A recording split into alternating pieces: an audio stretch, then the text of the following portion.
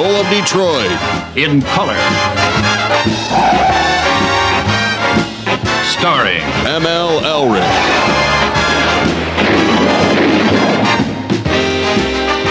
Also starring Shawn Windsor.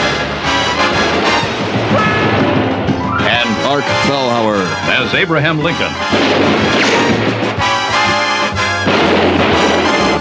Tonight's special guest star, William Conrad.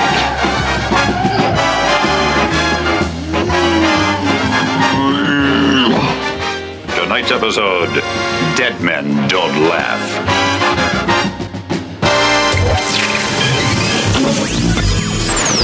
You ass interrogator, try to around my face. It's gone. What are you doing? Come on. That is not paid for by them. That is paid for by the people of Detroit. You might be qualified, ML. I'm not qualified for this job. Let me tell you something. You want to go right now? Okay? You want to go right now, Albert? Hey kids, it's your old pal ML Elric taking a break from my protest march for justice. I have marched in Detroit. I have marched in Macomb County. And really, what's left after that? In fact, after seeing Hall Road, how could anyone even be content with Paris? We had a great show planned for you today. It kind of fell apart, so it's going to be the regular shit. My apologies in advance. Making the best of a bad situation is Mr. Mark Fellhauer. Hello. Mr. Matt Jennings. Hello. And just not giving enough of a damn to try is Shawn Windsor.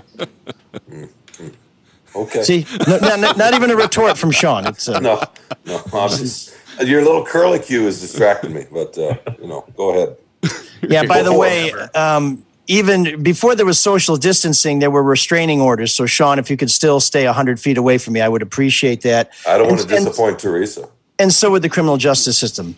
I think she said you could get within 4 inches of her before she'd be in danger. So, and that's assuming that there's a good breeze, a blue pill, and maybe Coffee Brown is playing on a CD player somewhere. Any other Pam Grier fans out there? Gotta love Pam Grier. It can't just be Quentin Tarantino and me, right? Okay, I guess it is. All right, sorry about that. Yeah. Now we know who brought the soul to the show.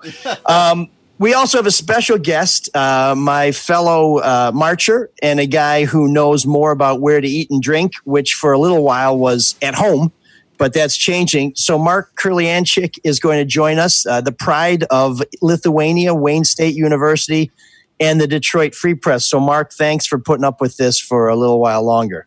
Yeah, no problem. It's entertaining. And we are brought to you on Facebook Live by, Mark, we're going to have to, Mark is a good guest because he's not like, folks, it's only going to get worse. I know what's coming. But thank you very much, Mark. You are a scholar and a gentleman and a warrior and a walker. We are coming to you live on Facebook. I want to apologize. Last week we had some technical difficulties which cut off our Facebook Live in the middle of our conversation with Mandy Wright. But if you missed that show, you can catch up with Adventures with Mandy. Such a wonderful person. She inspired a song. She inspired Barry Manilow to memorialize her wonders in song. He does write the songs and I think a jingle for Dr. Pepper. You can find that on all the podcasting platforms or at our website, mlsoulofdetroit.com. Facebook Live is a great way to watch the show. We really appreciate it. But remember, you're only getting part of the show. You're not getting Room 7609. You're not getting listener feedback, and you're not getting whatever crap we jam into the back end of the show. Sometimes we do save the best for last. In our business, it's called a kicker, but in your business, it may just be called one too many at the bar. But anyway, sometimes it works out well. So we appreciate if you watch us on Facebook and download the podcast and listen to it in its entirety. And our ability to come to you on Facebook is largely due to Lindsay Broadwell, who is a fantastic realtor and our sponsor. If you have been locked in your house for too long, which describes many of us now, it's time to call Lindsay Broadwell. When it's time to move into a new house, whether you're buying, selling, or both, you need to contact, wait for it, Shawn, Who? Lindsay Broadwell. Thank you. Your house is one of your most valuable investments, and that's why you need an agent you can trust and that knows the business inside and out. Lindsay got her start at Hall Financial. Now she's an expert in real estate. She'll make sure you get the most out of your house and everything goes smoothly by finding a new home that fits your lifestyle. If you're a buyer, if you're a seller, especially a first-time buyer, make sure you contact Lindsay at BroadwellHomes.com or 248-767-7767. She's a licensed realtor at RE/MAX Nexus. That's BroadwellHomes.com, 248-767-7767. And when you're looking at that sweet new crib, you're going to need to finance it. So may I recommend David Hall and Hall Financial. They're working from home, but they're working harder than ever. In fact, they say they're working around the clock to help people save money by refinancing. I'm pretty much working around the clock, so I should probably knock on their homes and say, are you guys working in there? Or as all my dad's old cop friends would say, working hard or hardly working. Then they'd laugh, and they'd all laugh. And then the next day they'd come in and they'd say, hey, you working hard or hardly working? And then they laugh, and then they'd all laugh. So I'm familiar with police and justice and the torture that they have put on a beleaguered community. At any rate, David Hall doesn't necessarily endorse those kind of jokes, but it's a great time to look at your options and why many people are financing right now. If you haven't refinanced in the last year, Hall Financial is here to help. There are lower monthly payments in your future if you sign up with Mr. Hall, and you get to keep some extra money in your pocket without finding it somewhere else. You just get a better deal on your loans, and you save the savings. You save the difference. So if you refinance now, you can also maybe skip a couple payments because of the time it takes to transfer one to the other. It's very complicated, but not for them. So give them a call. That's Hall Financial. There's a link to their site on our website. Go to mlsoulofdetroit.com, hit the Hall Financial logo, or give them a call at 248-308-5000. Ask for my man, Dan Morrison, 248-308-5000. Hall Financial, lower payments, better options, more personal attentions. NMLS 146743. So David and Lindsay, thank you so much for keeping us on the air, because we don't want to do this for free, although we're willing to help everybody get through the pandemic, which... Is it still going on? Yeah, I mean, Mayor Duggan said the other day that testing at the city site shows an infection rate about 1 to 2%. So that's pretty dramatic drop from when we were in the 6 to 8%. So I don't know whether folks have gotten sick and gotten better or whether this thing seems to be fading. But my personal advice to you is pretend that it's right around the door. Wear your damn mask. Yeah. Wash your hands. Don't be like that guy at the protest last night who was standing up on a stone fence without a mask and then sneezing on people below him. He got some nasty looks from some old ladies standing under him because of certainly not only are they the most vulnerable people, but, I may put some stuff in my hair, but it ain't snot. Ugh. So, my man, you know who you are, or maybe you don't. Wearing a busted-ass trucker hat, some goofball glasses, look like some sort of... you look like the guy Judah Freelander from 30 Rock. You, my friend, get some puffs and be nice to yourself. Hey, get some puff lotion. You've been down at the protest a lot. I'm looking at some of your pictures and videos. What percentage of people are wearing masks now?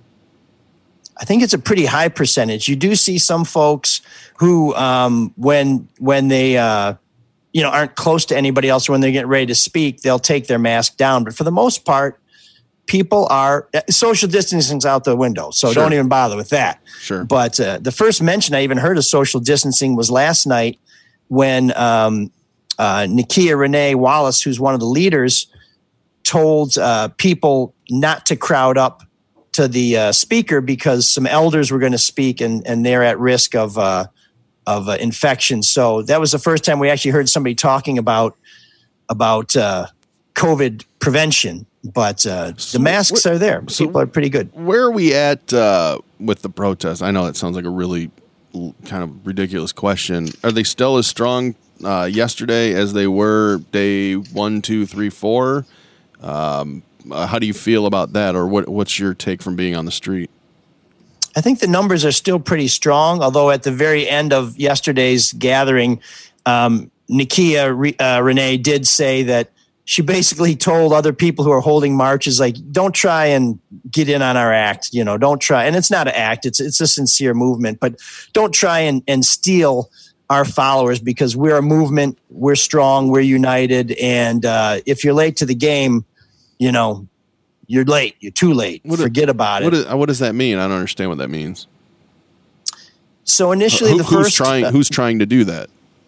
Well, there are some what you'd consider to be more established activists who had their own march at 3:00 last week on, I think it was maybe Wednesday or Thursday. And these are people who had not been holding marches, who you might have expected to. These would be church leaders, community leaders, the NAACP. They didn't have anything like this, probably because of coronavirus concerns. Oh, it looks like there's a march at my house. So you're talking about the establishment, I guess. Right. And so they were very critical of these marchers for not being organized, for not having marshals to try and identify. Could this be evidence if I killed this dog? Could this be used against me? Well, it sounds like your dog is just as bored as I am.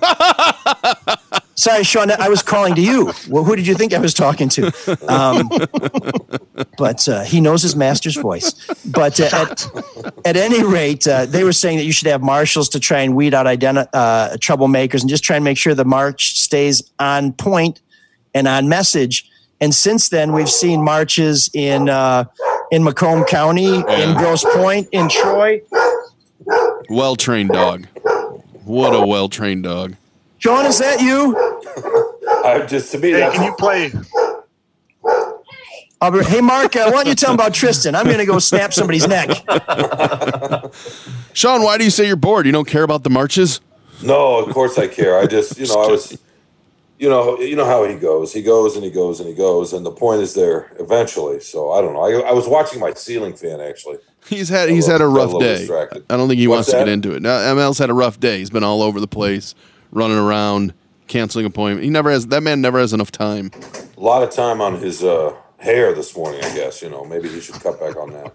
Steve said the next Freep headline will be "Man Bites Dog." Oh, actually, speaking of time, let me move my microphone.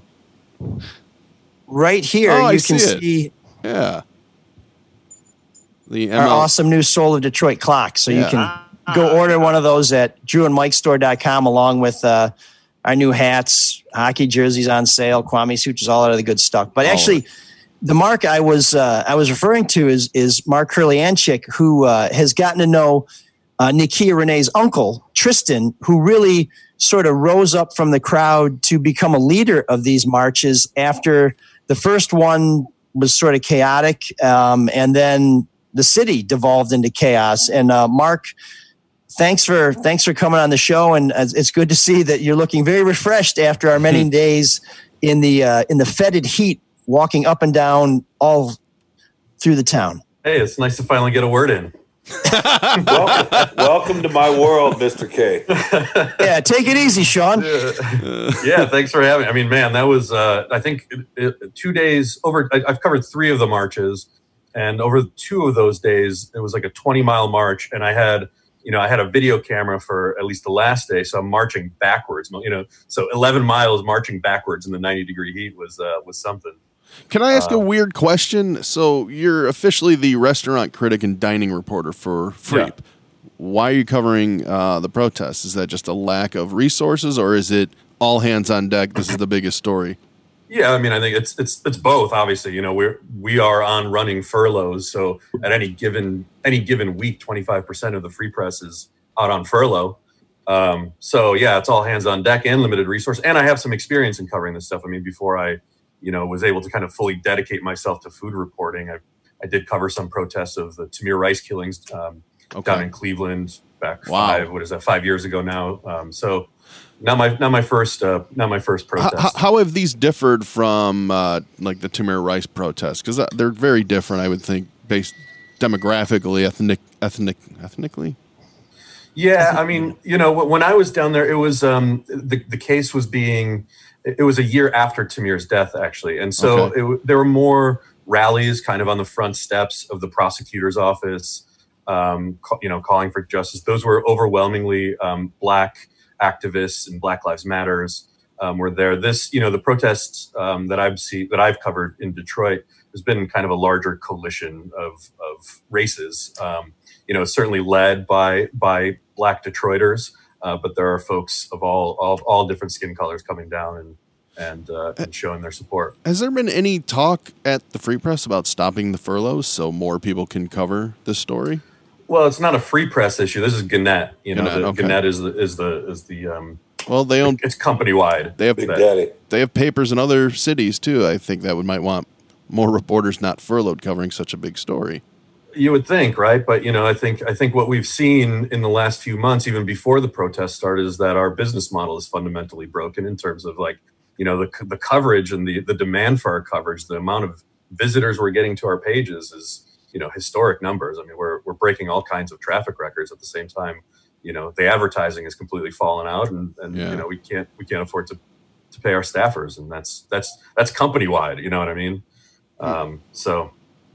Yeah, it's really industry wide. I mean, we've seen industry wide. You're right. Yeah. Yeah, there are some other papers that are pulling people back in from furlough. My wife was pulled in from her furlough to help out on the Kwame Kilpatrick hoax that he would be released. But I mean, the Free Press has committed considerable resources. You don't want to know what my overtime bill looks like, and I'll tell you, I hired on to do a part-time job. I've been full-time since just about my third week there, from coronavirus to Kilpatrick's release to the protests. So, I mean, we're fully engaged and we're doing stuff. It's amazing. There's as much or more news than ever, and there's fewer of us than ever, but we're covering it in more ways. I mean, Mandy Wright on Facebook Live, she has 80,000 people watching. Wow. When those broadcasts are going on, or at least 80,000 people are whatever Mark Mother Scratcherberg would say it is, the guy who won't let us post our homepage on his thing, but he'll continue to take money from Russian trolls, allow people to publish obvious lies on his website. But anyways, we really appreciate Facebook Live and our partnership with them. Next up, I think they're going to come up with a poison that kills everybody. So thanks, Facebook.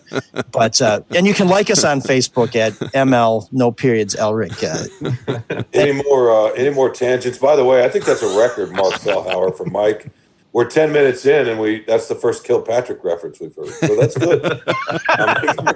By the way, the reason why Mark Kurlianchik is involved is some of our most valuable staff members have been pulled off their beat to help with the protest coverage. You won't see Sean Windsor's byline in there. Oh, really? Oh. You're right. I haven't written about any of this in the last couple of weeks. Yeah. Here's Sean's protest. I mean, I got to get off my couch. I'm fixing to throw something at y'all. Thanks for reading, though. I appreciate that. I like your count. They're very easy reading. I think it says from 3 to 7 on top of each one of them. And that thing but I got to tell you, why the hell did Jack and Jill go up that hill anyways? I do that for you. You know what I mean? Yeah, you're right to your audience. It's just a damn pail of water. Look, I could throw around phrases like fetid heat, which makes no sense, whatever. But I'm not gonna. Yeah, usually when you use that phrase, you're describing your underwear. But Mark Kurlianchik is here to talk about the protests. Or you could just say that the people are stinky and you're above them, and I don't know, whatever. But go ahead. Am I here to talk about the protests? I thought I was here to just watch you two bicker. Yeah, I want to hear him talk about food at some point. Well, we are. We're going to hear about Mark's regular gig and how he got it and what we can expect to see under his byline. But Mark got to know Tristan pretty well. And Mark, can you talk about the process to first of all? I don't know if I want to say get his confidence, because I'm not sure whether we do have that or not. But to just to get him to answer some questions. This was not like, hey, dude, what's going on? You're leading some protests. I got some questions for you. Yeah, I mean, I wouldn't say I got to know him pretty well, but I have gotten to speak with him, and I did do at least one kind of at-length interview with him for the paper. And it just started with I was thrown in on this coverage on Sunday of last week. Not this past Sunday, but a week and a half ago now. And I noticed who was speaking because I was doing the Facebook Live, and I saw that it was Tristan. And it was just kind of an instinct to say, well, who is this guy? What's he about? Where's he from? And so immediately that night, I reached out and said, hey, let's talk. And he I think was cautious about who he's talking to. But I just sent him a few stories of some other activists that I've covered, because actually in the food world, if you don't pay super close attention to it, you might not notice, but there's been a lot of activists, and particularly activism around racial inequities in restaurants, what chefs get attention, et cetera. And so I've done some coverage of activists in the restaurant world over the last few years for the Free Press. And so I sent him a few of those articles, and he said, all right, let's talk tomorrow. And so we had, a long conversation right before, in the middle of him basically like waking up and going to the next protest, because for him it seemed to be pretty nonstop for a few days. And he's someone who is known in the community. I think that group gets a little bit of flack for being new, but Tristan's been an organizer for almost 20 years in Detroit. First with By Any Means Necessary, which is one of the groups that you see out there almost every day with one of those big George Floyd banners. But he's also been involved in the Charlevoix Village Association, which our colleague John Carlisle just wrote a very long profile of that activist group. It's a neighborhood association, but they're highly active out on the east side. And he's also, before the protests actually started, he had co-founded a group called Detroit Renter City, which was basically trying to help spread affordable housing to protest the mass evictions that are going to be coming down the pike once this moratorium is lifted. So this guy to me had a history of organizing, and the way that Monday night with Tristan not there, that Stefan Perez came in, and that was a 16-year-old kid, and I saw the way that we had covered it, somebody who just kind of showed up versus this guy who's been organizing for 20 years, and I just wanted to make sure that Tristan's story was heard, and that basically led to just me being there on the front line the next 2 days, and I was taking more doing photographic reporting, so with my still camera, and then the next day I shot a little stuff with a documentary video camera. And what does Tristan do during the day? What does he do to keep from getting evicted himself? Yeah, Tristan's actually, for the last 4 or 5 years, he's actually a barista at Avalon International Breads, the one in Midtown, the old Cass Corridor, and so everyone there, that's kind of, Avalon is known for their activism and promoting activism. So Jackie Victor, one of the co-founders, has kind of been very vocal in supporting him. They had a big profile. Avalon themselves posted a profile of him a couple years back about all the organizing work that he had done. So there was this kind of interesting intersect of my restaurant beat coverage intersecting with the protest coverage, because this guy is in both communities. Where are we at with the protest? So there's no curfew anymore. Where do we stand currently right now? Yeah, the protesters. So they got together a list of demands through one of their when they do the speeches before they start marching. They started asking for crowd participation to call out some of the demands, things that they wanted to ask of city officials. And I believe today they're actually meeting with Mayor Duggan to sit down and put their demands forward. And they've prioritized 11 demands, including, ending Project Greenlight, making sure that anyone that was arrested during these actions, that their charges are dropped, things of that nature. Why do they want to end Project Greenlight? Because they feel it gives an advantage to those stores paying to get police service? Is it the optics of it? Well, Project Greenlight also uses facial recognition, and so there's some security, privacy concerns there, and profiling concerns, because we also know that facial recognition is far less effective for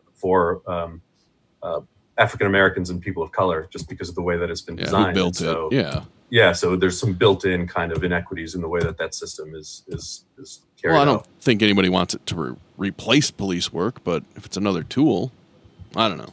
I didn't make the list. Yeah, I mean, I think it's mostly it's an invasion of privacy and. But you're in public. Yeah. I don't know. Right. The big concern is the facial recognition technology is not as accurate for black faces. So they think it leads to more profiling and more guys getting grabbed off the street. I mean, one of the, more stop and frisk. One of the real dangers of being a young black man walking on the streets is that somebody is going to think you're that young black man that was on the news who was average height, average build, average complexion, wearing a hoodie and jeans. It's like, and sneakers. That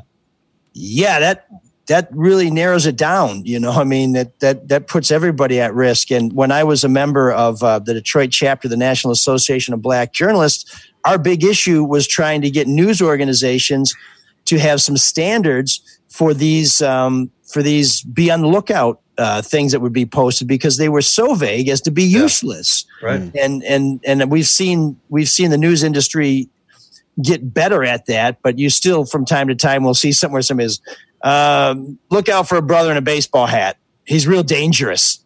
Or when the suspect is black, they will list the race, but when it's a white suspect, there's no race listed at all. Exactly. So there's a number of issues with Project Greenlight and the facial recognition in particular there. But obviously the main thing that the protesters are asking for is to defund and demilitarize the police. Basically, which is I think is a slightly hyperbolic way of saying extreme reform of the police department, because these piecemeal reforms are not working. These community policing efforts are not working. You can see in Minneapolis, for example, Minneapolis is one of the departments that has done all of these things that have been asked of police departments over the last few years, including, community policing and de-escalation training. And you see what happened in Minneapolis regardless. So, I think that protesters are looking for a more radical reform of police departments around the country. I think the word defund, though, is... They need a better message. They do. Well, they need a better word, for sure. Yeah. Mm-hmm. That's going to unsettle too many people, because they take it literally, obviously, right, Mark? It's... Yeah. Well, it's a worry. I mean, Democrats are, and I don't want to get off in politics here too much, but Democrats are often not very good at labeling. They're the worst. Right. They're terrible at it. At messaging, rather, not labeling, but messaging and marketing. Because it does come down to marketing. But it's also a negotiation, and you have to start with your most extreme. You have to start with the most extreme kind of starting point, right? And hyperbole is often a tool of activists. This isn't something because the message almost has to be extreme for people to listen. And then once you get those people in, then you can start getting into the nuances of what defund actually means. Now, for activists, I agree that you're right. Yeah, it'll certainly turn a lot of people off.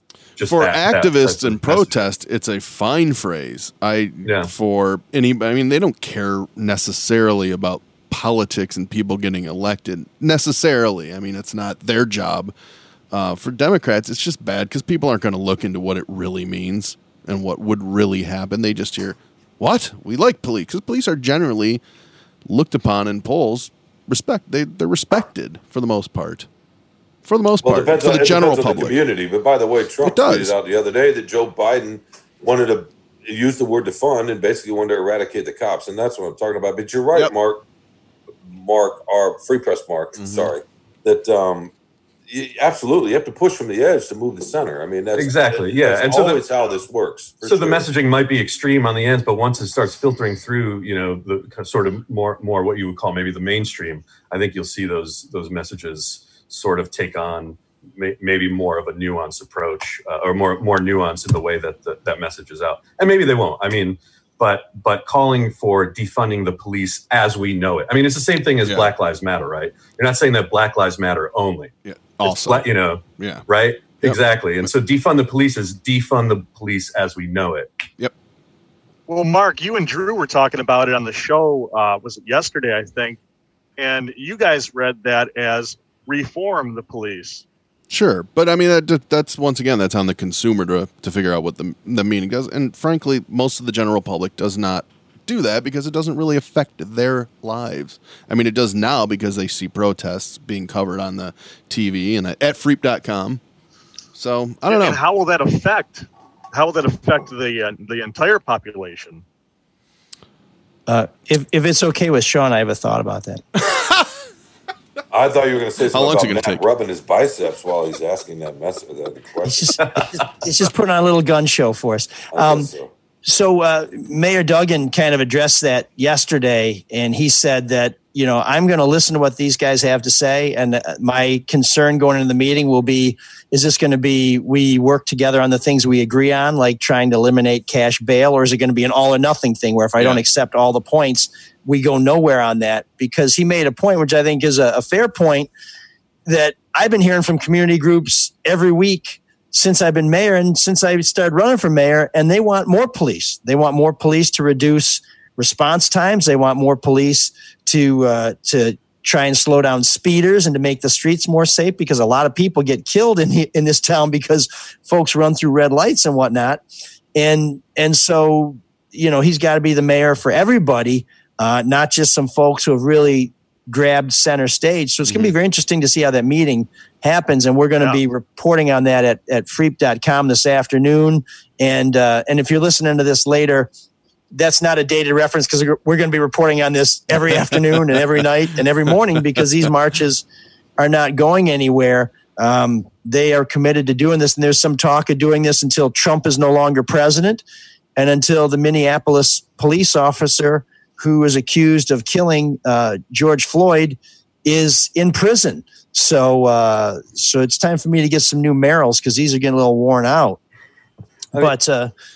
Sorry, Mark. Can I just say something? I think the issue is that we use police in this country to deal with so many issues that shouldn't be police issues, right? Amen. Homelessness, right? If we just treated the lack of affordable housing, we wouldn't have homelessness, so we wouldn't need to criminalize homelessness. Same thing with drug addiction. I mean, all these things that we've used police as an instrument to deal with mental health. Mental health, all these things that we use the police to deal with issues in our society that perhaps aren't the best way to be dealing with them. And if we just took the money that we're putting in to fund the police departments to criminalize the homeless and to deal in mental health situations, if we just funneled that money into the programs that actually aim to take the root of those issues, that's what this is all about. The other aspect is, there's a big chunk of money from civil forfeitures and the war on drugs, and they collect it and they dole it. I forget what the phrase is, but it cannot be spent on salaries.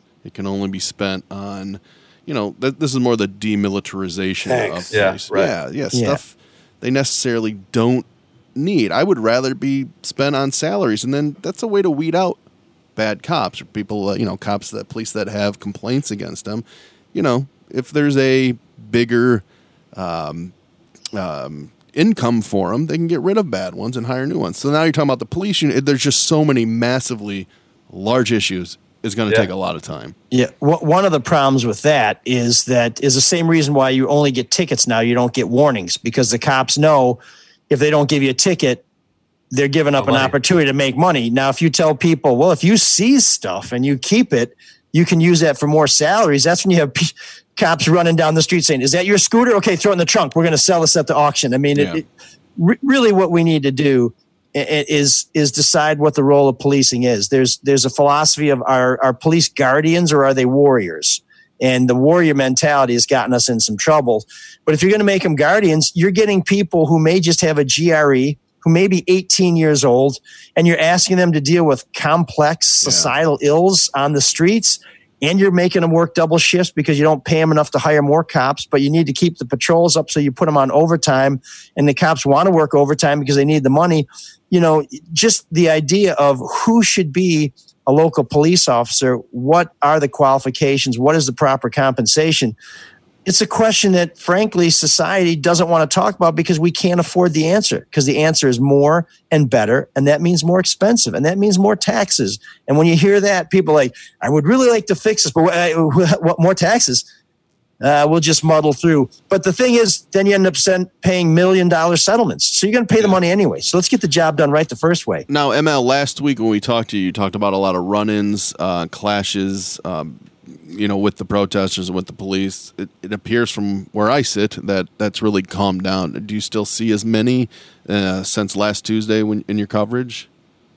No, and I think Mark and I were out there when the cops took a very hard line on this, which is, listen, we are going to enforce a curfew. Now, the police will tell you that they only did that because they were being assaulted. And we did hear a lot of fireworks being thrown at police over the weekend, Sunday night, Monday night, not so many Tuesday and Wednesday. Yeah. But I talked to the chief about that last week and really pressed him on this point of Wednesday's march ended peacefully. Tuesday's march, which felt a lot like Wednesday's march, except you didn't draw a line on Gratiot Avenue and say, this is where you stop, did not end peacefully. Tuesday did not end peacefully. Wednesday's did. And just from the ground level, all I could see is that police just decided to let the marchers go. Now, the chief was adamant that there's intelligence that he was privy to that I was not, which I have no doubt about. But I said this would be a great time to share that with the good people of Detroit, and he chose not to do so. Maybe that's to protect informants. I don't know.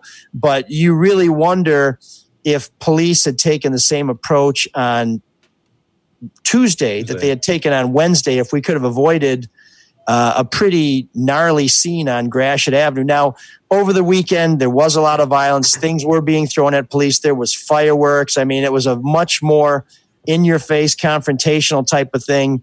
The message of the streets are ours didn't really change, but it seemed like the demonstrators were more active in trying to assert that the streets are ours and you got to get the hell out of here. Yeah, I mean, listen, we can all be right when we look at things in hindsight, but I can't help but wondering if we should have let folks just keep marching on Tuesday, because another 45 minutes, they'd have been out of town. Then what happens, Okay, so the other aspect for Mark today is, the state's reopened. Was 50% capacity for dining in restaurants. How's that response been? How many restaurants have you seen not open? Mark, while Mark ponders that, sorry, I'd like to share a word from our good friend, Mr. Luke Nowacki. You've probably been watching your stock portfolio up and down. Well, guess what? It's going up again. So it's a good time to have some good advice on where to put your money. The Dow's experienced rapid rises and falls, and you just don't know what to do. So you need to turn to somebody who knows what they're doing. Volatility may be back, and if you have concerns over your investments or would like to discuss your strategy, give Luke Nowacki a call at 248-663-4748. That's 248-663-4748, or email him at lnowacki, that's LNOWACKI, at jhnetwork.com. That's JHNETWORCK.com. Luke has been doing this for nearly 19 years and has helped customers through the dot-com collapse in 2000, the 9/11 downturn, the 02-03 downturn, the housing and financial collapse of 08-09, and can help you presently. You can find his logo on our website. Click on that. It'll connect you with Luke Nowacki. He will make it all about you, sweetheart. Securities and investment advisory services offered through Royal Alliance Associates Inc., member FINRA SIPC. Royal Alliance Associates Inc. is separately owned, and other entities and/or marketing names, products, or services referenced here are independent of Royal Alliance Associates Inc. Take it away, Mark. All right. Which one? Me, Mark. That Mark. Which Mark? Mark Kurlianchik, not Mark Fellhauer. Mark Fellhauer will taking a break. Will sit and reflect quietly. Yeah, so I mean, yesterday was the first day that basically restaurants across the state were able to reopen their dining rooms for the first time in almost 3 months.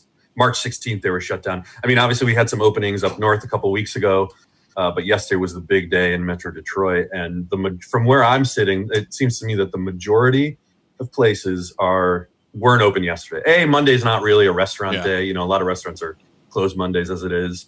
But a lot of, it's like every individual place has their individual plans.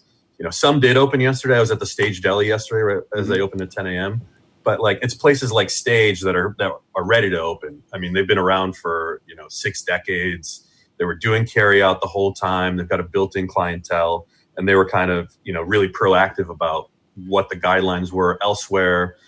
Stephen Goldberg, who's the proprietor there, even I think he said he looked up north and at what some of the states were doing. So they were just, they got a week's notice and they were as ready as they could be in a week. Some other places, I'm talking like fine dining places, especially some places downtown where the protests have been, marching by, are taking more of a wait and see approach. I mean, there's a lot of folks that just aren't comfortable yet. Especially the restaurant industry where a lot of the staff, they don't get paid sick leave. They're making more money on unemployment than they would. In a restaurant at 50% capacity. So it's been tough to staff up, and really, they just didn't have much notice. So the majority, I would say, it's going to be it's a staggered opening. The majority are sort of waiting to see how it plays out. What percentage of restaurants do you think will never open again? Can you ballpark that? Yeah, I mean, the number that I've been saying, and this was based sort of on some early estimates from the Michigan Restaurant and Lodging Association, is anywhere from a third to a half. I think with the new changes this was before the PPP came around, and with the new changes of the PPP that have made it a little bit easier to repay, and they give, originally you had to repay it in 8 weeks, and you had to get up to like 75% of your staffing levels by a certain date in June, and that's just for restaurants that are only open at 50% capacity, there's no need to be there. So there was an addendum that passed to the PPP that made it more flexible. And I think that'll save a number of folks because it'll make those loans easier to convert to a grant. So, I'm going to say somewhere maybe an eighth to a quarter. A quarter of restaurants probably won't open. And I mean, it's a business that has a ton of turnover as it is. And we were seeing some evidence that there was a bubble coming anyway, even before COVID hit. So I think, a tenth we're probably going to close anyway. And then you've got an extra 10, 15% that are going to close permanently because of COVID. But some big names, you know what I mean? I mean, Hopcat's not coming back from this.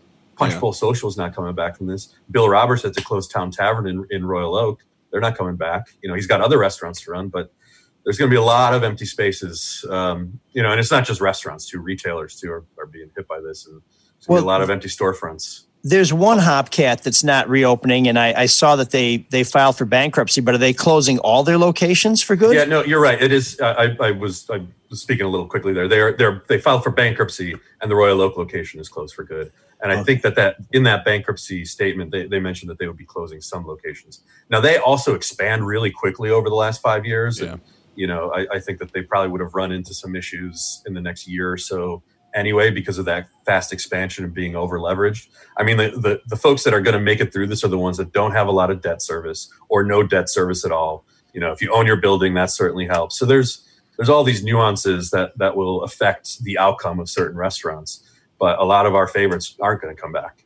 Mark, to your point about 50%, it's one thing to think about that figure, and I don't know what you saw exactly. I read your story, by the way, at the deli. It was very good, like always. I was at a restaurant called Slurping Turtle in Ann Arbor last night. Oh yeah, to get carry out, and I walked in and it was probably 50% full. And they have a community table that runs the length of it. That's been the thing for the last decade or so. And they were spread out every 6 feet. They had 4 people, or four tops. Mark Fehlhauer, as we would say in this business. I cooked for a long time. In any case, so they had the community table spread out. It was every other booth, and it was a surreal feeling to walk in. It's like walking into a slow restaurant, but everybody was strategically placed. Yeah. So it was just kind of a strange vibe. You know what I mean? For sure. It is a little surreal. And the funny thing is that I think this is actually going to alleviate. There's been all these surveys over the last few years of like what diners really hate about restaurants. One is communal tables. 2 is the loud noise. And I think there was a third. But anyway, those 2 are not coming back. You know what I mean?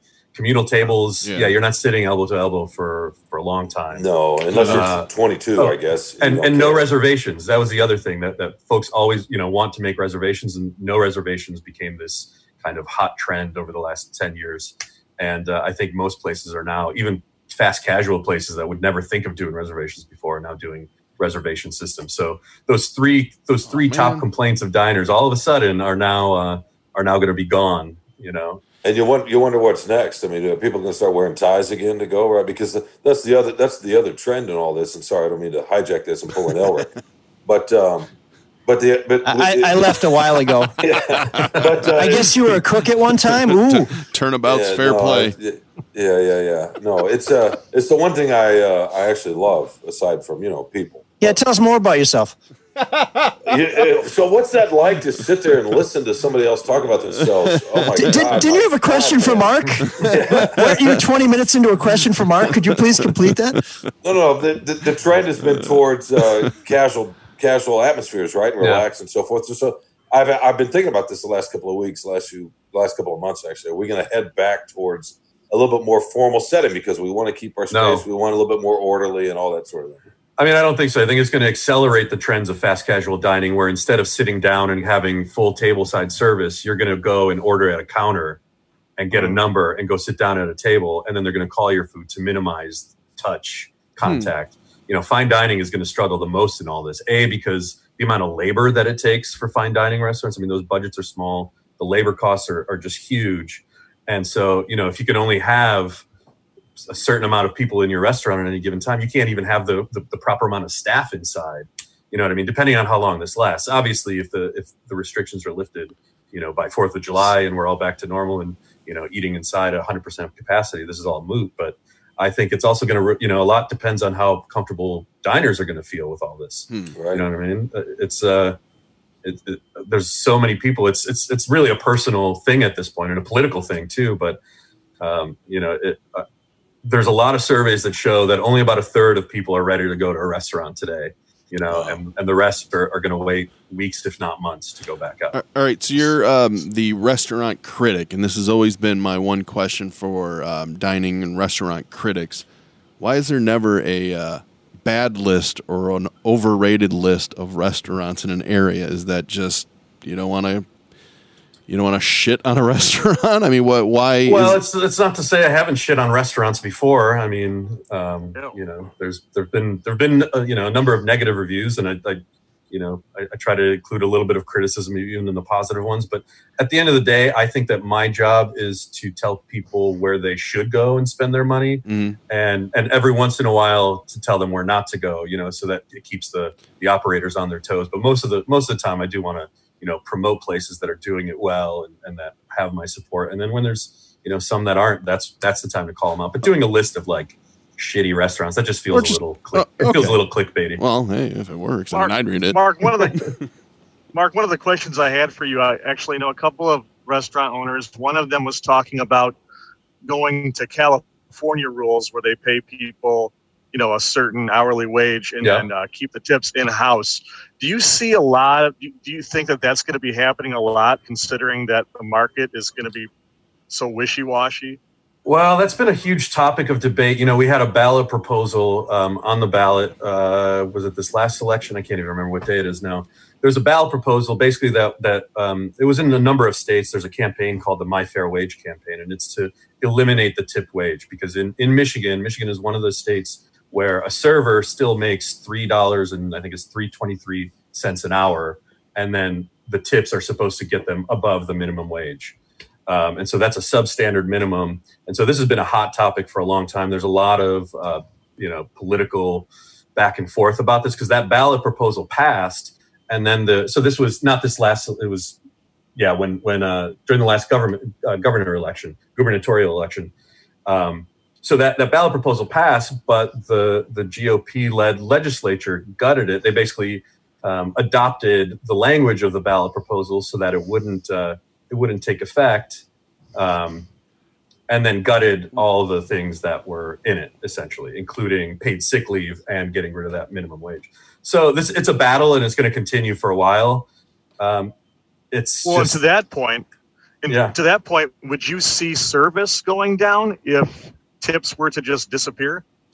We don't see that in places like California where you still tip on top at the end of your meal. It's not like they've eliminated tips. It's just that the servers are guaranteed $15 an hour from the employer first, and then the tip is what it is, right? It's a gratuity from the customer. Yeah. Whereas in our state, we basically take on the responsibility of paying the employees of these restaurants as customers. We're the ones that are paying their wages when really it should be. It depends where you fall on the political spectrum, but it seems to make sense that the employer would pay the wages, and then any type of tips and gratuities that come from guests are just that, where they're gratuities, not the base wage.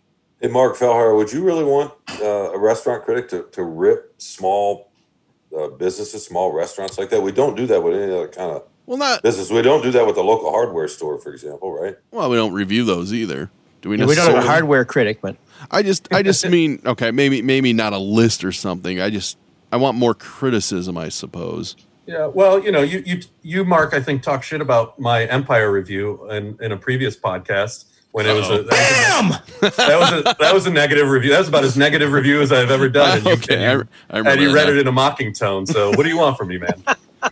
I'm just gonna hide. Well, the other thing is, I think you have to understand what your audience is too. I mean, we are not some leather-bound publication. We are a general interest publication, and for me, who is not in any way an epicure, I mean, Sean has made some amazing food for us, and and it was really good, and that's all I could say about it. Really good. That's yeah. And that's being kind, but I was not going to say that, but he kind of chimed in. You know what? Okay, so we're back to me. But I mean, if he's not like James Bond who's saying, that the 54 whatever is half a degree too cold. I mean, my when I read the Free Press reviews of places to go, I want to sit down and say, if I go there, am I going to get a meal that I am going to enjoy, an atmosphere that I think will be nice at a reasonable price? And if it turns out that the Vichy Soir maybe has one extra fish head in it or whatever the hell they put in that, then potatoes. It's just cold potato. Yeah. Maybe if the potatoes have one extra eye, I don't know. Like I said, I'm a guy who I'm like Jonathan Richman. I eat with gusto and then I move on. But I mean, I don't think we're not catering to, we're catering to consumers. We're not catering to sommeliers. Well, that's not. First of all, I like your food reference to the 1984 or whatever, the Vichy Soir. But I used to write restaurant reviews in Alabama when I was sort of on the side, and I wrote one at one point that this got me a meeting with the publisher and the head of the restaurant, right? Because the town was about 300,000 people, and it was too negative. I had the experience here. I used to work with Sylvia Rector, rest in peace, right? And write reviews here 15 years ago. And sometimes I'd go to restaurants and the food was so bad, I wouldn't write.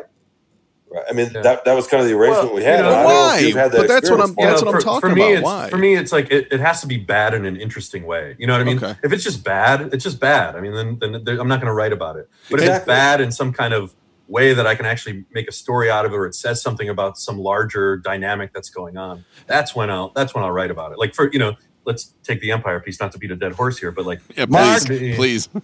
That to me was like, Empire, you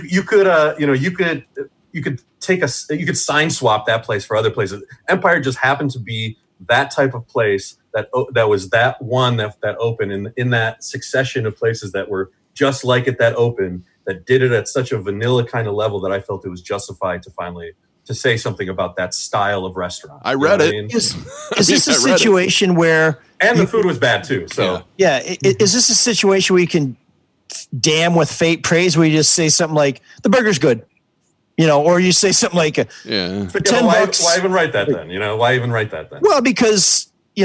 so my concern is, and what, Sean, your critics column it was called Fried or Not Fried. Was that it? No, it was actually a Mexican place that got me in trouble with the publisher and so forth. But it real quickly, Mark Fellhard, the top before we went on air, was talking about restaurant critics being a great job. I stopped doing it because I like to cook and eat too much, and I didn't want to turn it into a job. And that's already happened with me with sports, right? You don't watch the sports way. So I'm curious, Mark, for you, because Fellhard and I were talking about this before. A lot of people think it's a dream job. It's not necessarily, because it changes the way you. At least it did for me, how you think about food and having to write about people putting their creativity out there, right? Yeah, look, it's still the best job at the Free Press. I mean, I wouldn't change anything about that. I mean, I still love food. Doesn't Mitch still work there? What's that? Doesn't Mitch still work there? Oh, okay, touche. But yeah, I mean, it is. It's not the best full-time job at the Free Press. There you go. It's not as glamorous as it. I mean, so many of the. A lot of it is just kind of like eating bad burgers and then not writing about it, or going to a place. Especially for a full review, I'll go to a place 3 times. So sometimes I have to go to a place that I just can't bring myself to go to 3 times. Hey, Mark, and that feels a little like self-flagellation. But what won't you eat? Like, is there a kind of food you just hate? No, not really. Really? Okay. Vichy Soir. What about that fish head Vichy Soir? I'm good with the extra potato. I'll even take the Elric special, I guess. Well, that would be a peanut butter sandwich. So come on over. We have 2 kinds: crunchy and smooth. If you put bananas in it, it'll be a little bit better. That's the Elvis. But the one thing is, I wonder if because. I think that we do have an obligation to tell people that things aren't that good. In other words, like, I don't go to City Hall and say, this public official sucks, but I'm just going to write about the good ones because I'd have nothing to write about. Sure. But I wonder if there's a way to just kind of do like a scorecard where you say, I went to 5 places this week, 2 stars, 3 stars, whatever, where you don't just drill them into the floor, but at least we know somebody's been there, somebody looked at it. You might want to go someplace else. And, again, if we were at full staff and, know, and had the budget for these types of things, for sure. Sean's at half staff. When you've got... Thanks to you. Sorry. When we, no, his hand is a little moist today, so it's not working. I also, it's not all just writing restaurant reviews because I cover basically the industry, right? Yeah. So, right. So that'll, sometimes a negative piece of press will look like a piece that I did like last year on Oda Supply, where they were bouncing checks to their employees for months on end, and the employees finally started to reach out to me. And, I gathered as much information as possible, did kind of an expose about this unfair treatment. That's a potential violation of labor laws, is to be repeatedly, knowingly bouncing checks. So, it's stories like that. Right now, I'm in the midst of working on a story about a alleged domestic abuse case, of a sort of well-known chef. So, if I were doing like just straight criticism, I think you'd see a lot more of that kind of, those lists and that stuff. But instead, I'm doing reporting as well as what you would think of as traditional reporting rather than just criticism. It's a hybrid role.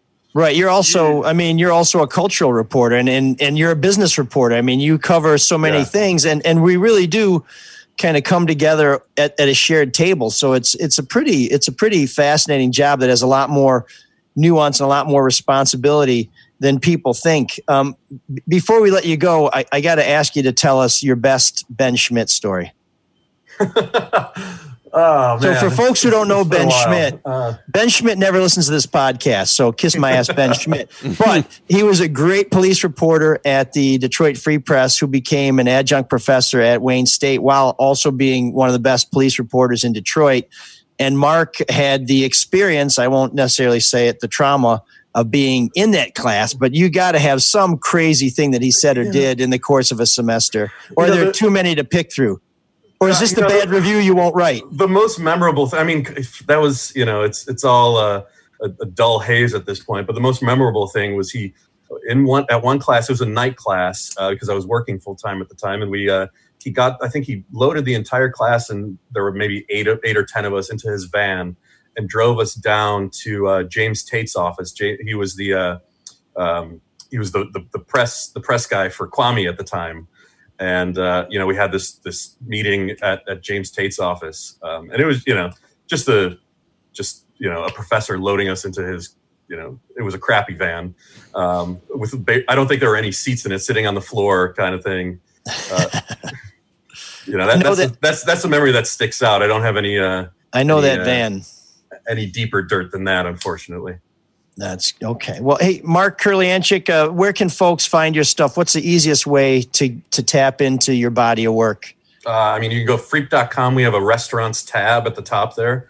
But you can also find me on Twitter, Instagram, Facebook, all the above. Okay. And Mark, we appreciate, we're glad that you're going to be able to diversify your editorial palette again now that things are reopening. And great working with you on the protest, man. This dude backpedals like he looks like.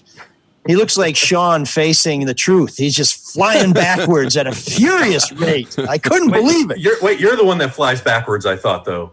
No, I walk forward, but I keep my hand like this so Mandy doesn't get wiped out. But I actually, speaking of police reforms, I did fly backwards. It was That's all what I'm talking about. The police investigated and found out that I was responsible. So there is something to be said about police not only taking complaints, but then actually doing something with them. So damn, you brought us full circle. This guy, we're going to have you on more often. Mark Kurlianchik, thank you for being a guest on the Soul of Detroit. And we have a new feature just for guests on the Soul of Detroit. Oh, great. All guests appearing on ML Soul of Detroit receive a 12-pack of Altus Lager. Oh, he loves beer. So make sure he gets that to you. Don't let him. I will. I'll hold him to it. All right. Thanks, Mark. I won't change my mind on anything, regardless of the facts that are set out before me. I'm dug in, and I'll never change. Freight nut. Freight out. Freight nut. Freight out. Freight nut infinity. Freight infinity +1. No. if you've seen The Office Space, and if you haven't, what are you doing listening to this show? I mean, that's a great movie. You need to go watch it, particularly if you're socially distancing and you're still locked at home or whatever.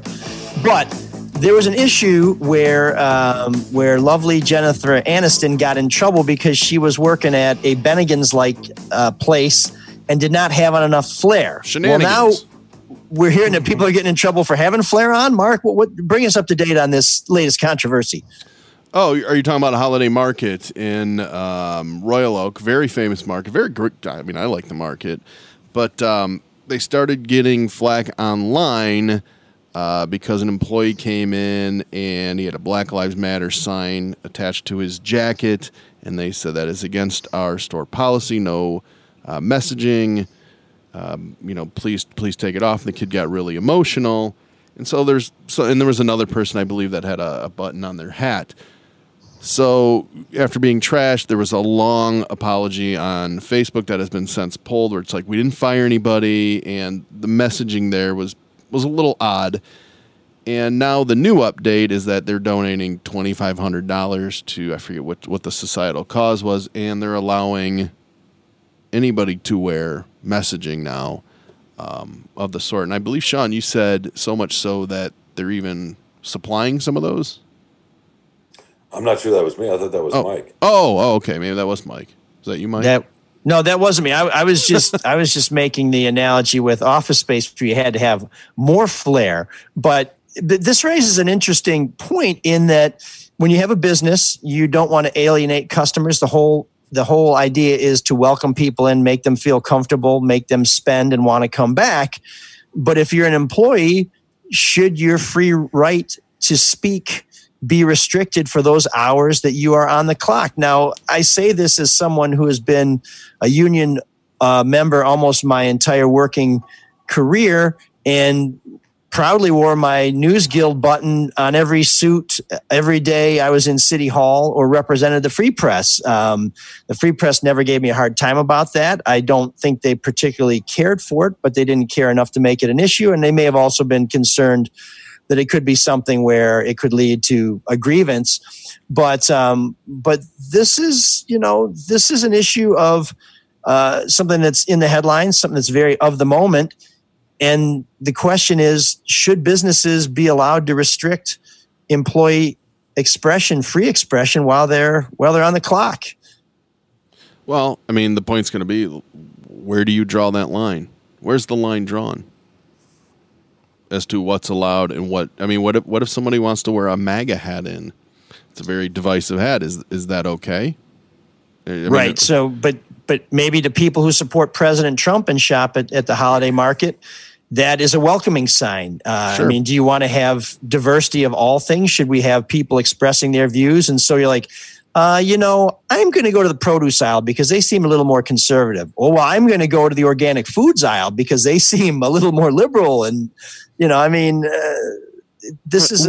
inundated with messaging and politics non-stop. Is that really what the customers want to see, even when they're just going to get groceries? Even if you agree with it, shouldn't that be up to the proprietor? Shouldn't it be up to the person that owns the business? Like, these are our uniforms. This is what we want you to wear.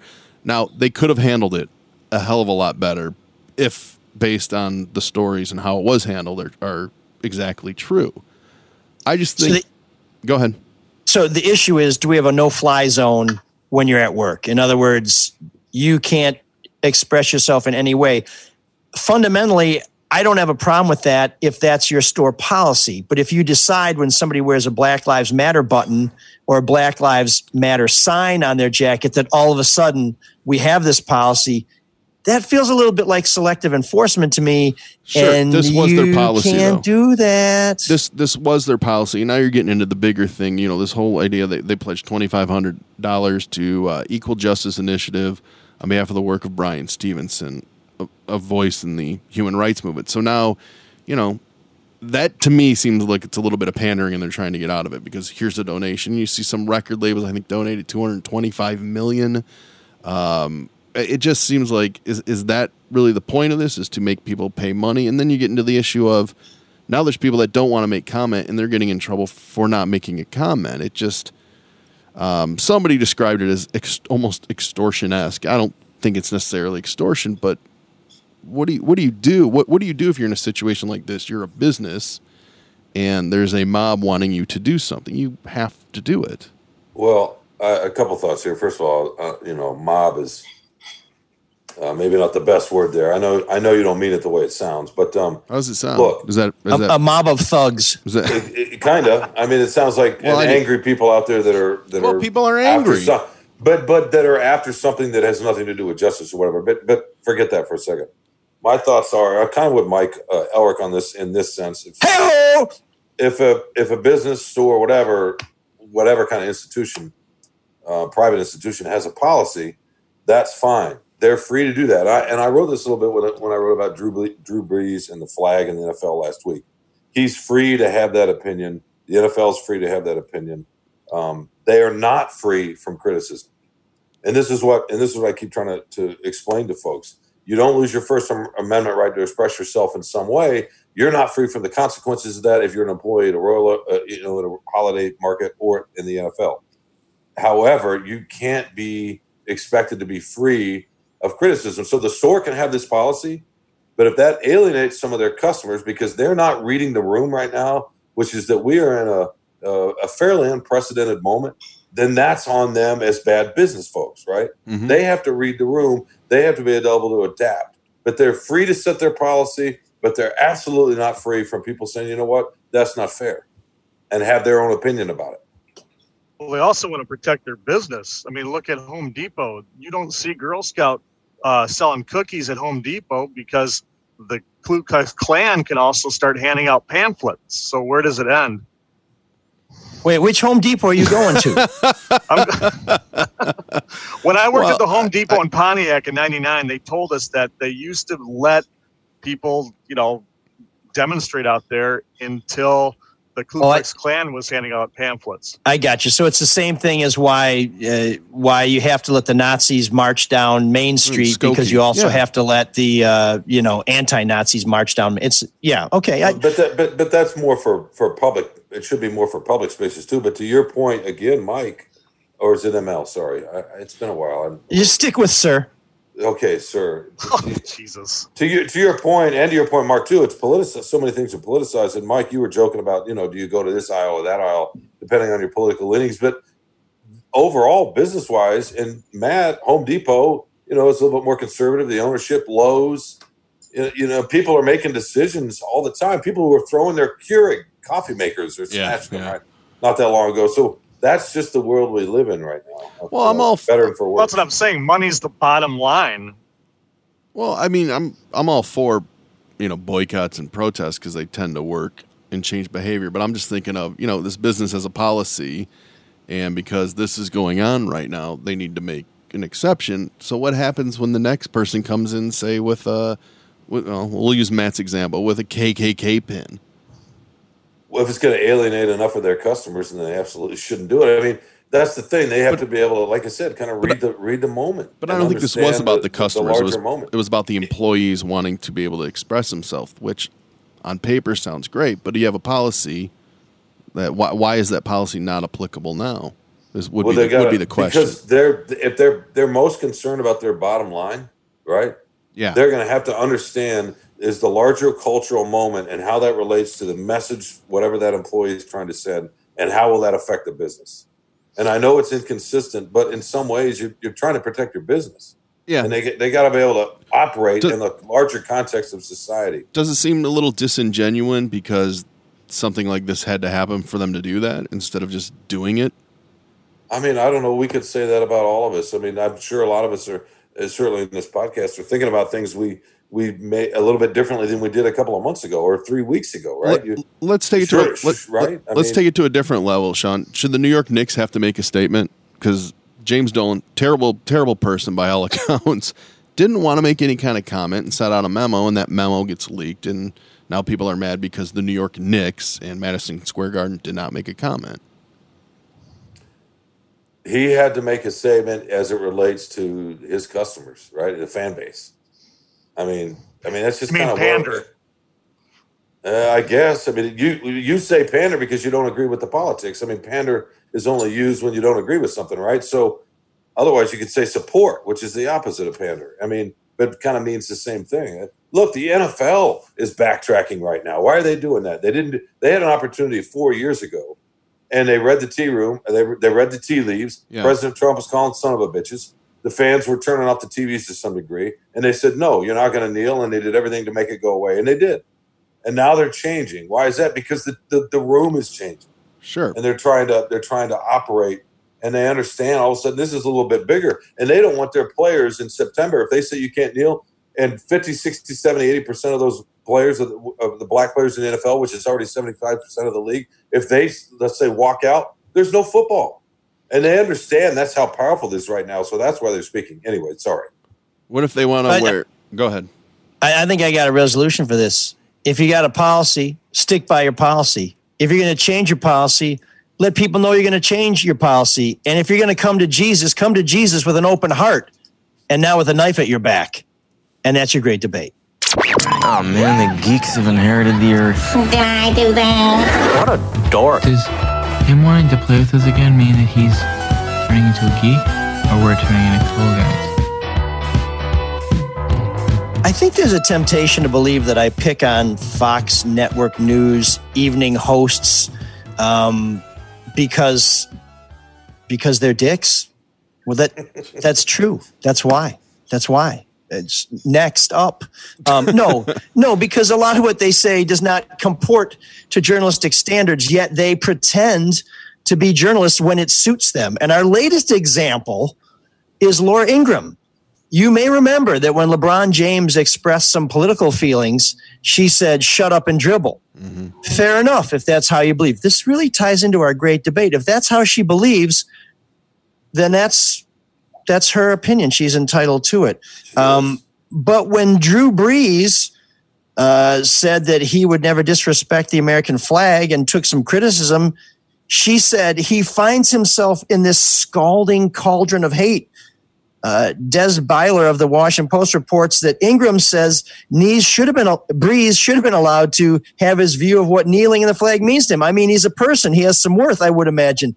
This is beyond football, though. This is totalitarian conduct. This is Stalinist. But really, Laura, in 2018, after James and fellow NBA standout Kevin Durant sharply criticized President Trump, James, who had called Trump a bum several months earlier, said that the president is someone who doesn't understand the people and really doesn't give an F about the people. You need to empower people. You need to encourage people. And that's what builds a great team, Durant said at the time. And I feel like our team as a country is not run by a great coach, calling their comments ignorant. Ingram said on her Fox News show, you're great players, but nobody voted for you. Millions elected Trump to be their coach, she added. So keep the political commentary to yourself. Or as someone once said, shut up and dribble. The outcry over Ingram's 2018 remarks led her to issue a statement in which she said, if pro athletes and entertainers want to freelance as political pundits, then they should not be surprised when they're called out for insulting politicians. There was no racial intent in my remarks. False defamatory charge of racism are a transparent attempt to immunize entertainment and sports elites from scrutiny and criticism. Well, let me tell you something. You're no sport. You ain't very entertaining, but you are a hypocrite. And that's why. Laura Ingraham. Here's my Ingram factor. Geek of the week. LeBron James.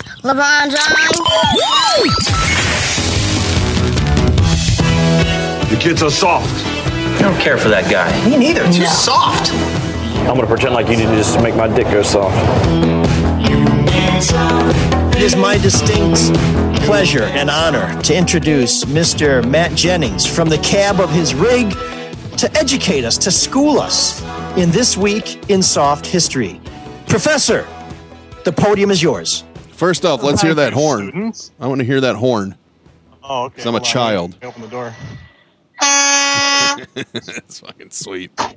Hooray! I don't care what anyone says. That's cool. Right, Sean? It is cool. Kids love it. It's very cool. Yeah. The only thing that isn't cool is the dick goes soft part for Sean. No, he loves that part. Yeah, it reminds me too much of, real life.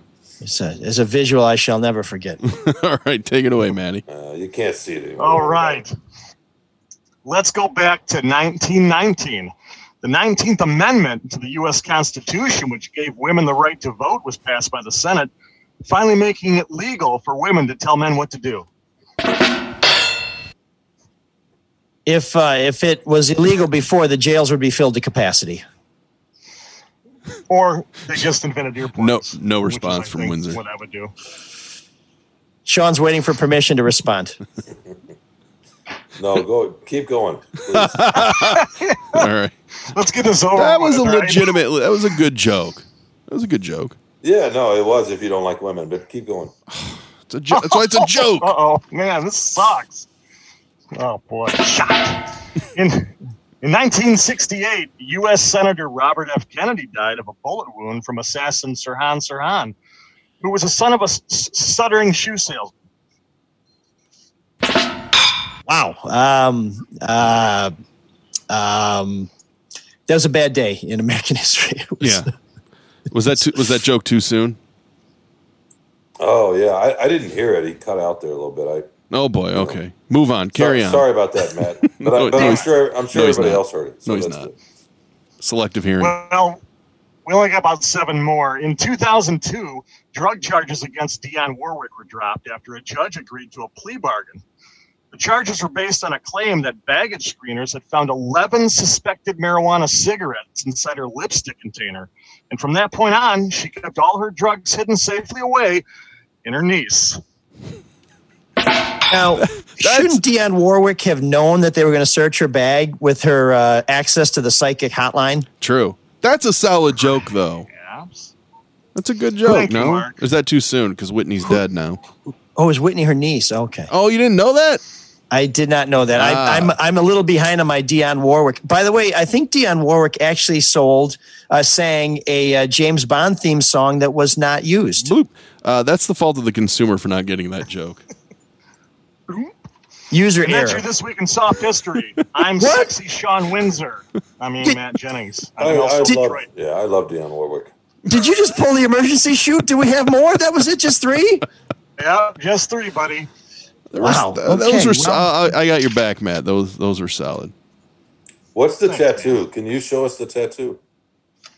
This is my family crest right here. It's got 3 lead weights and a wolf on top. This is one of my favorite bands, and this is No More Kings. And Austin and Krista are my kids on my wrist, and then I've got the Jedi Order and the Rebel Alliance. Boy, I was going to say those jokes. There's 3 more lead weights. What's That's right. What's your tramp stamp? Oh, it says my eyes are up here. Very well. You're a big Star Wars guy, right? I love Star Wars. Oh, that's nice. I like that. Just make sure somebody doesn't blow up the Death Star while you're tying your shoelaces, if you know what I'm saying. That's happened a lot. I saw a great Star Wars reference yesterday. I think it was on Twitter. There's a guy by the name of Charlie Kirk. I don't know if you know who he is. He's kind of a right wing troublemaker, whatever. He tweeted out he just said the Republican Party freed slaves. And somebody, a professor of history who's a big Star Wars guy, quote tweeted and said Darth Vader was a Jedi. I thought that was a pretty good metaphor for that. It's pretty deep. It's pretty deep. They've actually talked about how not the Death Star, but the Rebel Alliance were the bad guys. Boy, speaking of puffs with lotion, why don't you guys get a room all by yourself? Picture Princess Leia in a gold bikini. Yeah, we have a different room to get to.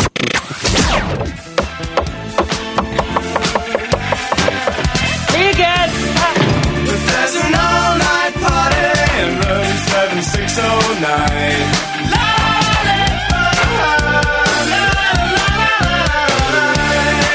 And you can dance together all night if you've got the time.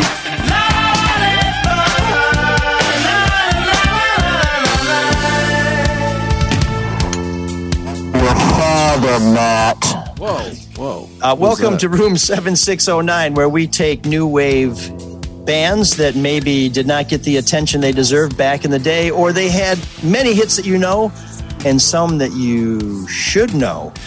This week, we're taking a little different tack. We're highlighting a band that I love, that some people may say is not exactly new wave, but I like to define this broadly. So Sisters of Mercy is our guest this week in the New Wave Suite. And here is a song that will leave you wanting specifically what the title is. The boys in the band and the very beautiful woman on bass call it More.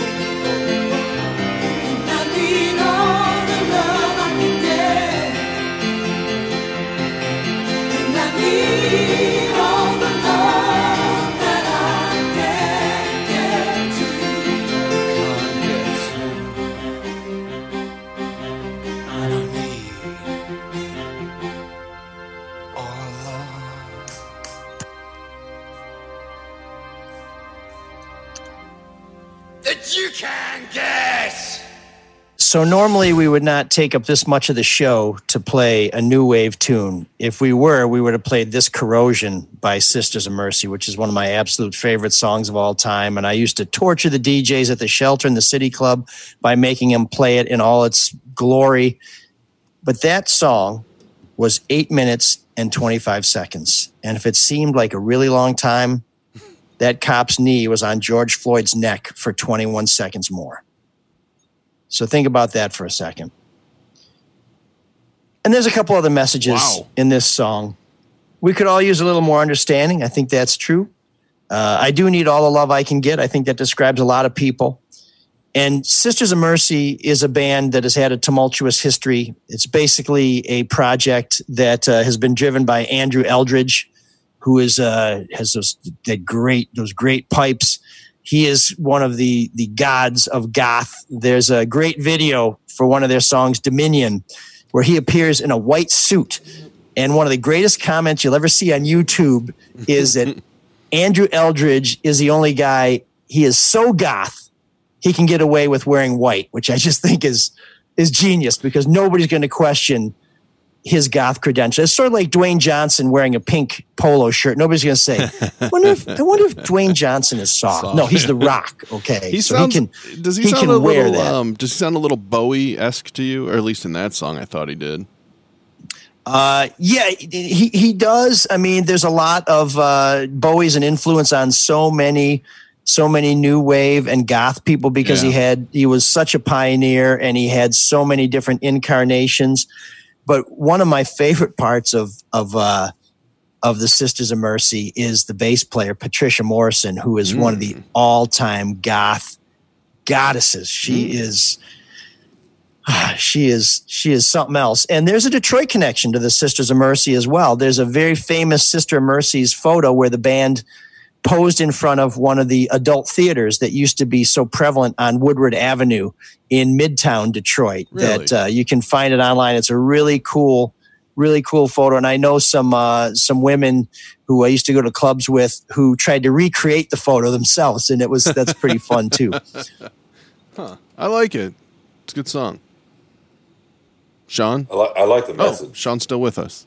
I like the message. Yeah.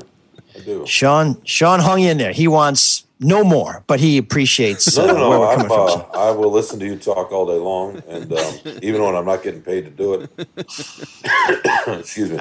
No, I like your message. I like the time with George Floyd and the time. That's very powerful. You could have left it right there, and that would have been a powerful end.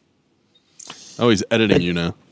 Then I didn't get to think about Patricia Morrison and connect the sisters to Detroit. No, I know that was all good. I think what you did today was great. Thank you. We're recording this, right? Did we get that? Did we? Yes, yeah, okay, we can save that and use it whenever we need it. But room 7609 is open. We have vacancies. As you know, the pandemic has hit hotels particularly bad.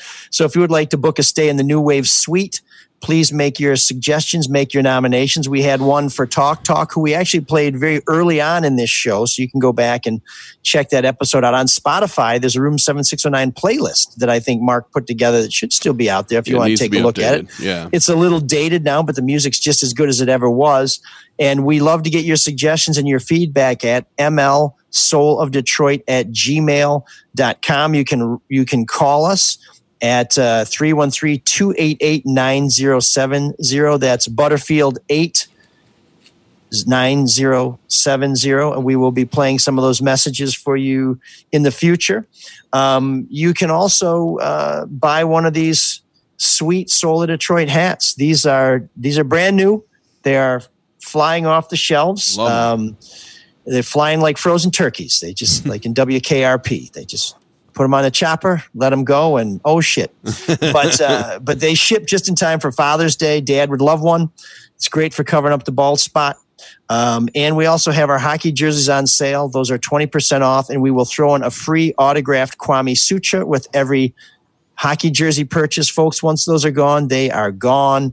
We also have our T-shirts back in stock, including XXX for our biggest fans.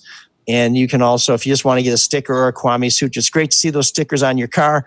And the Kwame Sutra is very topical. In fact, it's became more topical with talk of releasing his honor. So you can get those at DrewandMikeStore.com. If you're feeling flush, maybe you got your stimulus check, Mark. How do they carve a little piece of that off for us? Same website, mlsolodetroit.com, and there is a donate button right at the top. And we have an additive incentive if you would like to donate. For $20 or more, you can participate in a new program we have called Camisole. It's sort of like Cameo, except we read your messages. You donate $20. When you make your donation, you hit the note button on PayPal, and it allows you to send us a message that we will then read on the air. Pretty much anything's fair game. If you're really whacked out, we may have to pull you back. We did get a message that we are looking for.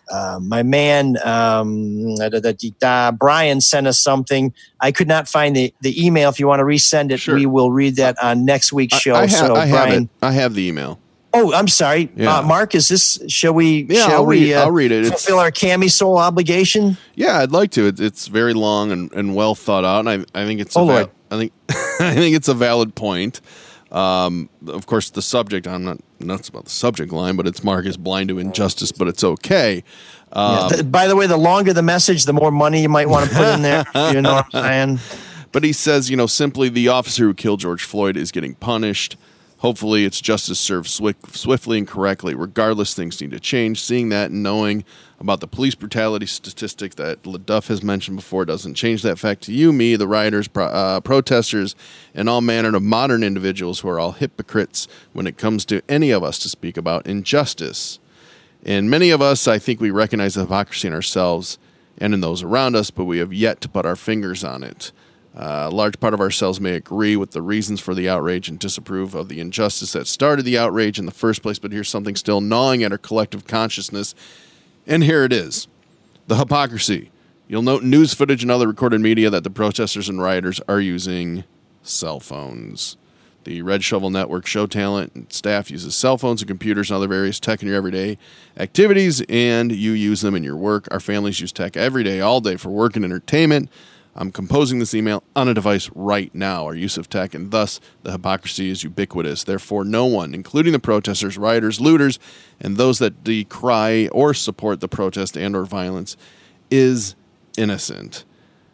He goes on, but clearly it is. Yeah, Brian, not a lot of fun at parties, eh, dude? Well, he's right. I mean, we all have to. He's right. I'm just thinking maybe being a little more concise would deliver the message with a little more. That's kind of the pot calling the kettle black, but we all have to square these things in our head, right? I mean, black kettles matter. Well, the point being, iPhones are made through very cheap labor in China, as are a lot of things. And the fact of the matter is, we don't want to pay more for a cell phone. Hey, I'll pay more. I'll pay more for American-made stuff, and I'll pay more for stuff that I feel good about. But, there you go. For $60, Brian hijacked the show. Brian, we appreciate it, man. We do appreciate your support. So thanks for participating in Camisole. If you'd like to participate, you know how to do it. Make a donation at mlsoulofdetroit.com through PayPal. When you get to the note button, tell us what you'd like us to say, and away we go. Well, Brian, real quickly, my wife is hijacking my space in here. Oh. For a very important meeting. I don't know if you can see her there. She's probably hiding behind the computer. She's actually behind a desk. So I'm going to have to bold here before Mike gets on another soliloquy for half an hour. Sean, stand up and show people not only those amazing guns, but that great T-shirt you're wearing. Those amazing guns. Well, you want to see my breasts? Is that? I love that shirt. That's a unisex ML Soul of Detroit T-shirt. This was without a bra, by the way. So you could make this look a little bit better. Yeah, we are working on unitards for next week, inspired by Borat. So Sean, we will send one out to you by special delivery. All right. I know you got to get going too. So yes, the show. Okay. So we gotta run through some emails we got from folks real quickly. Steven writes and says Bourdain had Andy Rourke on an episode of Raw Craft. You might get a kick out of it. We will put the link on there. He says there's a very touching moment at 11:45. We'll put that link on our website along with a link to some of Mark Kurlianchik's work. Thanks for writing, Stephen. Of course, Andy Rourke was featured last week in Room 7609, the superlative bass player for the Smiths. Daniel says, Jesus, let's get everyone out of jail. I'm sure this is Trump working to get the Detroit vote. That's a commentary on Kwame Kilpatrick and his potential release from prison. Certainly, that's something we've discussed here. Lots of Kilpatrick topics here. Check out our back catalog at mlsoulofdetroit.com. You can also find previous issues at iTunes and wherever you find quality listening. Carlita Ebony Kilpatrick. That is the subject line on an email from Beth. Subject says it all. Kwame's wife's middle name is Ebony. I wonder if that has any connection to the Ebony Foundation. You may recall the Ebony Foundation is the people who said that Kilpatrick would be released soon. I can tell you that Ms. Kilpatrick, as far as I can tell, does not have any connection to the Ebony Foundation, but there is a businessman with a very checkered past who is behind it. And by the way, they have fallen off the face of the earth, the Ebony Foundation. Very, very interesting. Charles writes to us from Raleigh, still wearing the blue hockey jersey proudly in Tar Heel country. Love the Kwame talk. I was a cop for 26 years in the Metro Detroit area from 1990 to 2016. Saw a lot of bad guys, and he was one terrible dude. Always smiling, but you know he was scheming. All the corruption within McNamara Machine was still going strong. I wonder what Peter Carmano saw in him to give him a job. It doesn't make sense. Keep up the great work. I love the show. And Kim writes us and says, Detroit, I truly think this is what Gen Y and Z kiddos are mad about, even if they can't articulate it. The divide between the haves and have-nots, especially the oligarchs, is just eye-popping. Couple this with the $4 trillion in stimulus to big biz, big tech, and Wall Street, with just a measly $1,200 to qualifying hoi polloi. American billionaires got $434 billion richer during the pandemic. Kim, fair points. Thank you very much. We appreciate it when you rate us, when you give us feedback, when you subscribe, and when you share the show. We're now up to 460 5-star ratings and 7 1-star ratings. Vern Art says, good stories, and my favorite people tell me I am not crazy. We'd also like to thank this week's donors. The Butchery generously ponied up again. Thank you very much. Greg, a.k.a. Spiff, was kind enough to share a little of his loot with us. And Brian, who participated in Cami Soul. Brian, we really appreciate your thoughts and your contributions. Before we go, I want to say a word or two about a couple of longtime supporters of the show who are back in business. Zot is back in business. If you're looking for a car or service, go to dealsinthed.com. They will hook you up. And Michigan Peddler, the Pedal Pub, that in its own in unintentional way helped lead to the temporary demise of our show, is back up and running. That's a long story. We'll tell you about it sometime. That's a very long story. They're back up and running. MichiganPeddler.com. Michigan, PEDALER.com. Book a ride. They've taken some safety precautions so that you can practice social distancing and enjoy this great city from a unique perspective. And when you contact any of our advertisers, please be sure to let them know that you were sent there by ML's Soul of Detroit. Sean, before you get dragged away, any last thoughts? I would say Bon Mose, but I'm still thinking about the heat I took for Fetid, whatever it was. I don't know if that was heat, but I do like to play on words. Fetid is heat, but yeah. Yeah. No, it's a good show. It's always a pleasure and a privilege to share space with you, and especially Mark. And thank you. Yeah. Thanks. It's very kind. Thanks, Sean. I didn't know you were back, Matt. Sorry, you too, Matt. a soft note to end it on.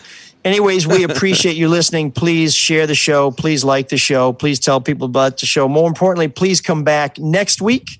And next week, tease ahead, we will be talking about auto insurance and the changes that are coming in July. We'll have somebody who can help you explain to you how to save a lot of dough on your auto insurance. Remember, this reform is going to require you to take some action. So that's coming up next week, unless something crazy happens between now and then. What's the chances of that?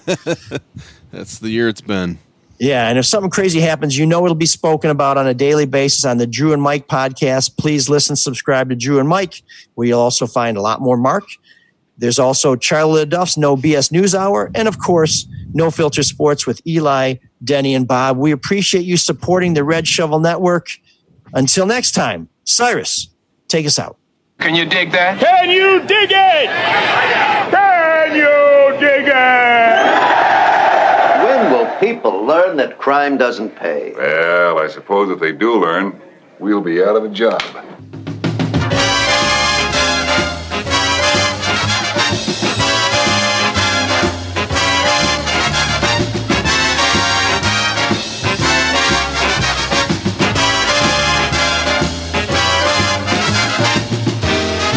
sure to tune in next week for another exciting story from the files of Soul of Detroit.